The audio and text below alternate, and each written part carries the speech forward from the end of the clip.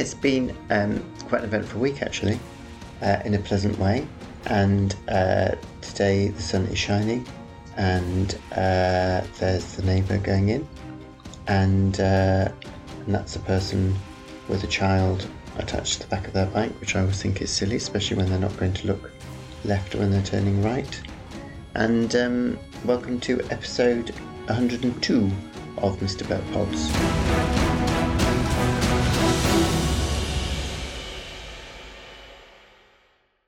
I do have a thing about these people that cycle around with children. I know in theory it's a lovely idea, but really, you're in London, the streets are busy, enough cyclists get knocked over and killed as it is, and if you're not even going to look in both directions at a junction, I really don't think you should be in charge of a child on the back of a bike, but that's your problem. So that little rant out of the way. I've had a technological failure of a day. That started with yoga,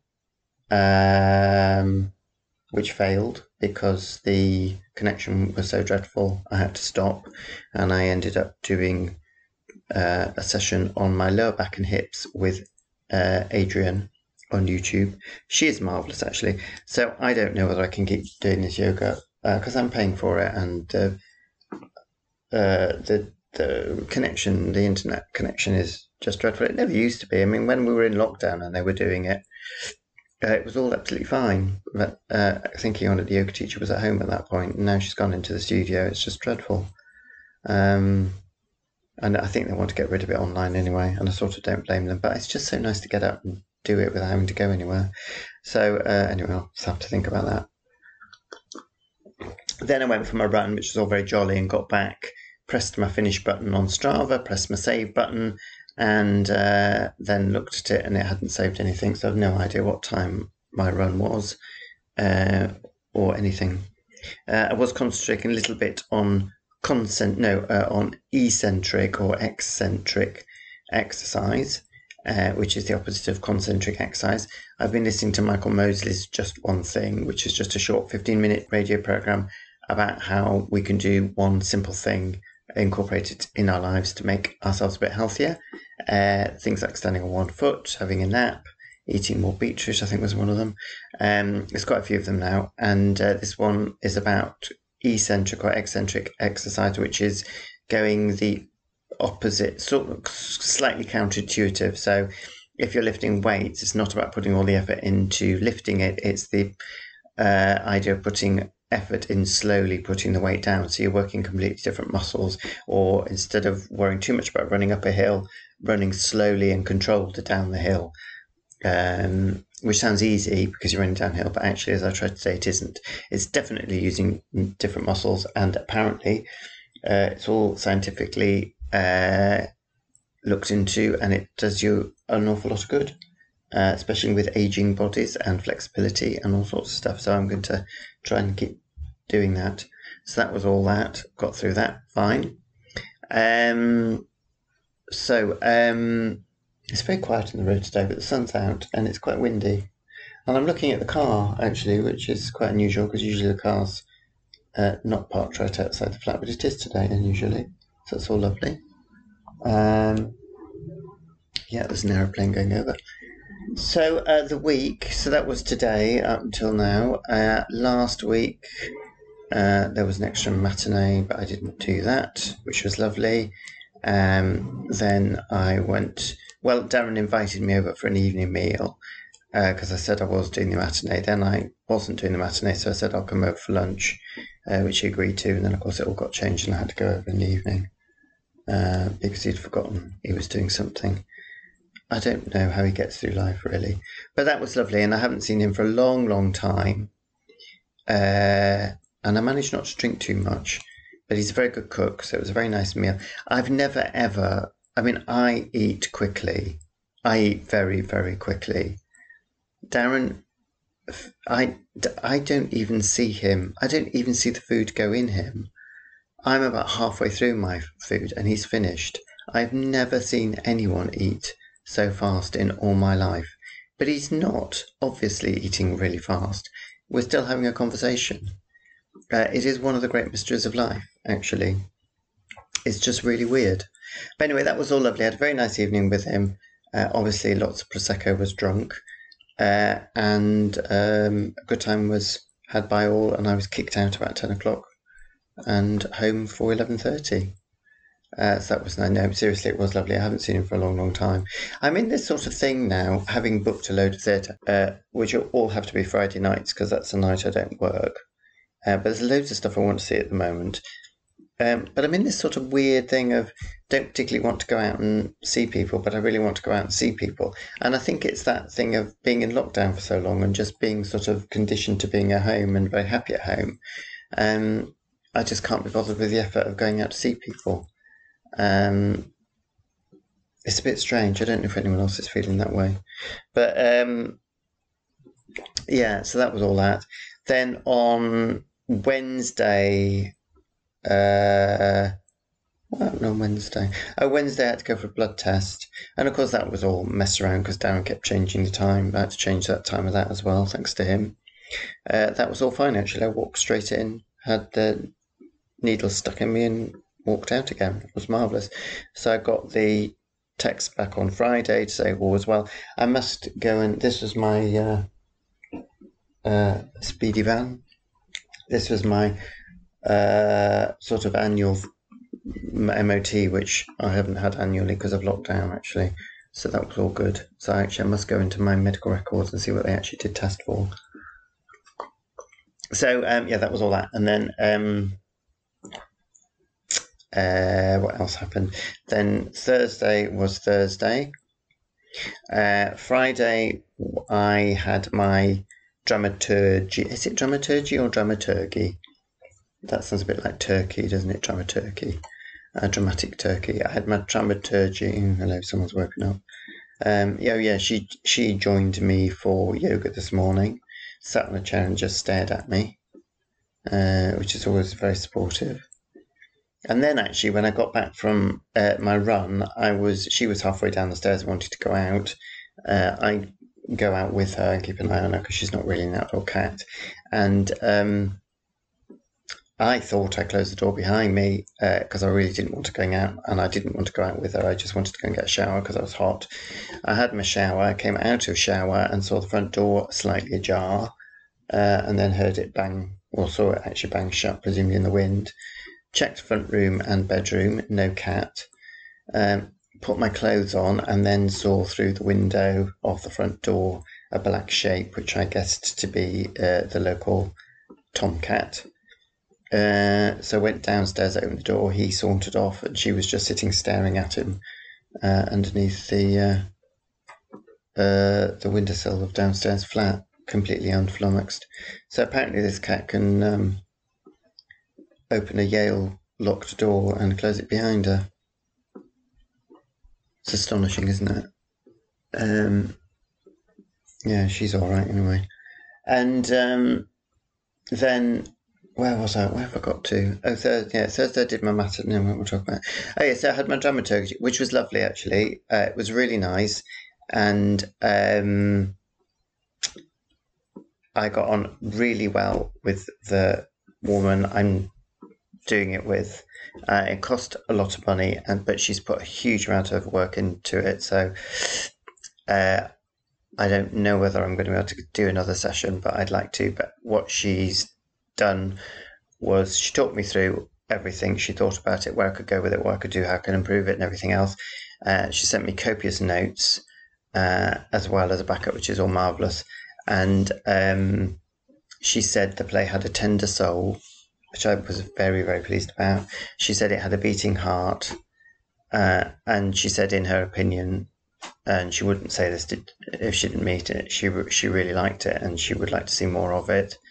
And she's a well-respected playwright, so that was really lovely to hear, and really gave me a bit. Actually, I've had a very nice week. Actually, I have to say, because I remember thinking on Wednesday I felt very jolly, and I think that's because I spent the evening with Darren, and then I felt very jolly on Friday after this session.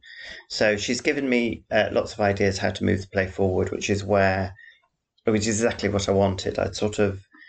I knew I'd done a first draft and I needed a kick. Well, not even a kick. I just feel she's opened doors, windows, whatever, and given me some options where to move forward with it, which I didn't have before.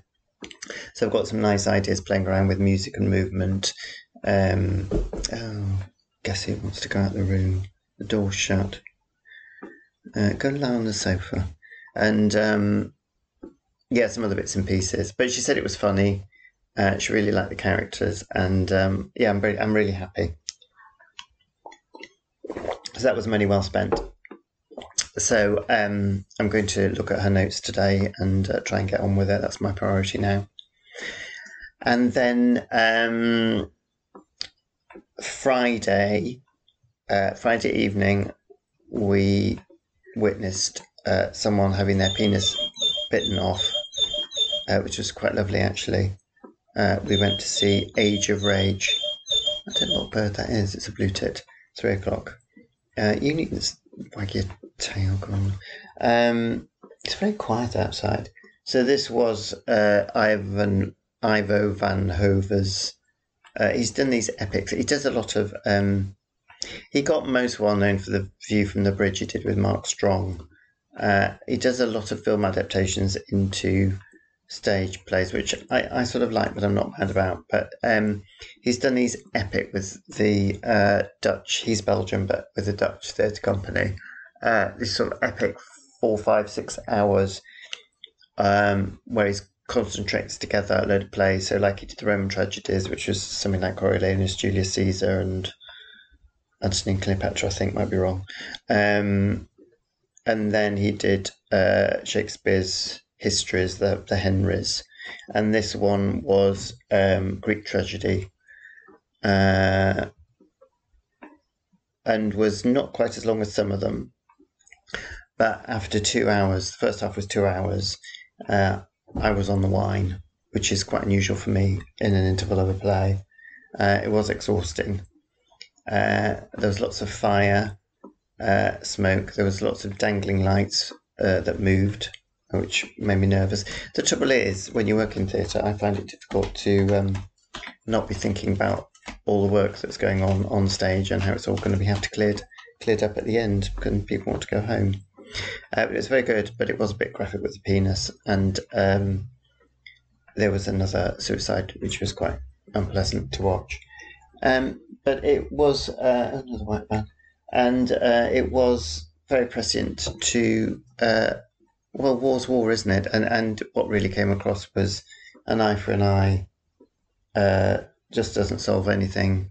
And you can just see how people and countries just get more and more entangled into their anger and rage until they can see no other way out. It's not that they don't want peace, but they've lived with violence for so long they can't see it. I suppose like Northern Ireland being a good example. And obviously what's going on in Ukraine at the moment. Yes, it was quite thought-provoking. I don't know whether well, yes, of course it would have been done before Russia invaded Ukraine, so it just goes to show. But it was very good, and it was quite traumatic to watch. I do have problems with it. I don't think it worked completely, but I did like it. And yes, so I've got a load more theatre booked up, actually. I've got another play next Friday, and I've got 2 plays in June. And I have to say it's costing me an absolute fortune. But there we go. Hopefully it'll all be good. So that was all that. And then Saturday, I've got no memory of, but there must have been... Oh no, Saturday was very funny because Saturday matinee. I heard the DSM query a word spoken by a cast member and swung my head around and realised basically there's 2 scenes. There's more than 2 scenes, but there are 2 particular scenes set in a kitchen in which food is involved. And the food is talked about, and they mentioned the food from the second of these 2 scenes, but we were in the first of the 2 scenes. And basically, what was happened was somebody and stage management had made an error and had set out the wrong food on the table, which was hilariously funny. It was so funny that I was actually crying with laughter and having difficulty breathing. I mean, I do feel sorry for the actors because obviously they had to react to it, which was what the fun was. But they were all fine. They were brilliant, but it was just hilariously funny. I can't really explain more than that, but just it was. Oh, hello. See, I've never seen those two before. Now, funny thing was, found out that she doesn't cut my hair very often because she's not a regular. I think she's only goes in 1 day a week, but I do know her in the hairdressers. She's one of my neighbours. Have I ever seen her down this road? Had I ever any idea that she lived in the house she lives in? No, only found this out the other day, and she's lived in this road for 20 years, she said. I mean, all these people going past, like those two, never seen before in my life, and yet there's somebody I know who lives in the road and I've never seen her. It's just weird. I find it quite disturbing, actually. So, where was I? Oh yes, fun and games in the play, so that's all fine. So yesterday was a bit sad because it was the final party, and it was lovely, and I realised what a lovely. I did get quite sad actually, and I realised what a lovely bunch of people I've been working with. And considering I'd gone through a fairly dreadful lockdown, with my mother dying the day after or the day before all the theatres closed down, hence starting this, which was one thing that got me through, and then got thrown last October, having no work for 18 months, and then getting thrown last October into 13-hour days. And this show's run for 6 months, which is the longest I've ever worked on a show. It's been lovely. It's been a really great set of people who I'm proud to have worked with. And I've made some friends, which is always nice, who, even if I don't see them, I'll definitely stay in touch with them. And yeah, I'm a bit emotional about that. So this is my last week on the show. And then it'll be full steam ahead into the next one, which is a very, very quick turnaround. So yeah, that's all that. So I can't get sad. It's been a great ride, and yeah, life's been okay really. Although I do have to think about doing something else because it's not livable on this job, money wise. Oh, I've got actually anyone who needs the circulation in their legs given a bit of a boost, you can have my cat, because what she does is she stands by your legs as she's doing now and whacks them with her tail, and it does, it just gets the blood going a little bit quicker. It's very helpful. So what else am I on? So reading, I'm still absolutely loving the Thursday Murder Club. I was reading some reviews of it, and they're all saying, it's all very middlebrow, and it just got published because it was Richard Osman, which is true. But I don't think it is a middlebrow book. I think it's an absolutely beautiful book. I think he, not only is he writing about people who we overlook, who have gone invisible in our society, but he is deft at one-liners. He's summed up people in one line in a way that's actually brought tears to my eyes in one case, and a couple of times just has made me laugh out loud. It's a very, very funny book. But what I also like about it, it's set in a retirement community, is that although it's very funny and it's giving these older people, they're all in their sort of 70s and 80s, giving them their dues, because they've all lived lives. And then they've all lived exciting lives, and then we just shove them off into retirement communities and forget about them. So obviously they're very funny because they're trying to solve the murder, and to some extent are better than the police.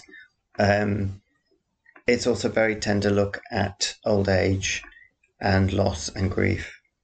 And I think it is more than just a cosy well-written thriller. I think it's a really lovely book. But I've only got one more episode of Slow Horses to go on Apple, which I'm really enjoying.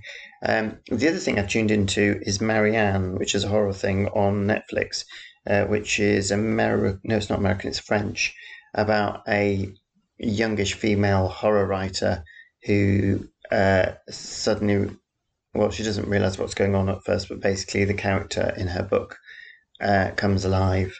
It's a demon and starts haunting her. Sounds awful. It's very, very clever. It's looking at all sorts of different things, one being writing itself, the process of writing. It is a very, very clever series, and I'm really enjoying it. And it's nice to watch foreign language TV series. I'm also very excited talking about which one of my absolute favourite Netflix series was Call My Agent, which is French. And it's been, anyone who hasn't seen it listening, go and watch Call My Agent. It's just a lovely, lovely series. It's very funny. It's set in a Parisian film and TV agency.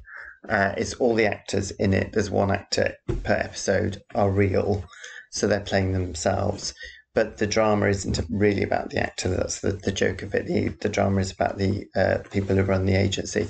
It's been remade in English, and it's been remade. It's called 10%, which is actually the original French title, and it's been remade by the man, or rewritten by the man who did W1A, which is one of my all-time favourite comedies. So I'm really excited about that.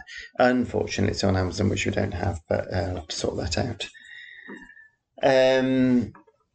Yes, so I'm also reading Sisters by Daisy Johnson, which is really weird, and I thought was actually a bit pretentious, but I've decided it's very good, but I wouldn't recommend it to anybody. It's very strange and gothic, and I don't know. I'll see how I get on with it. And I think that's all for now.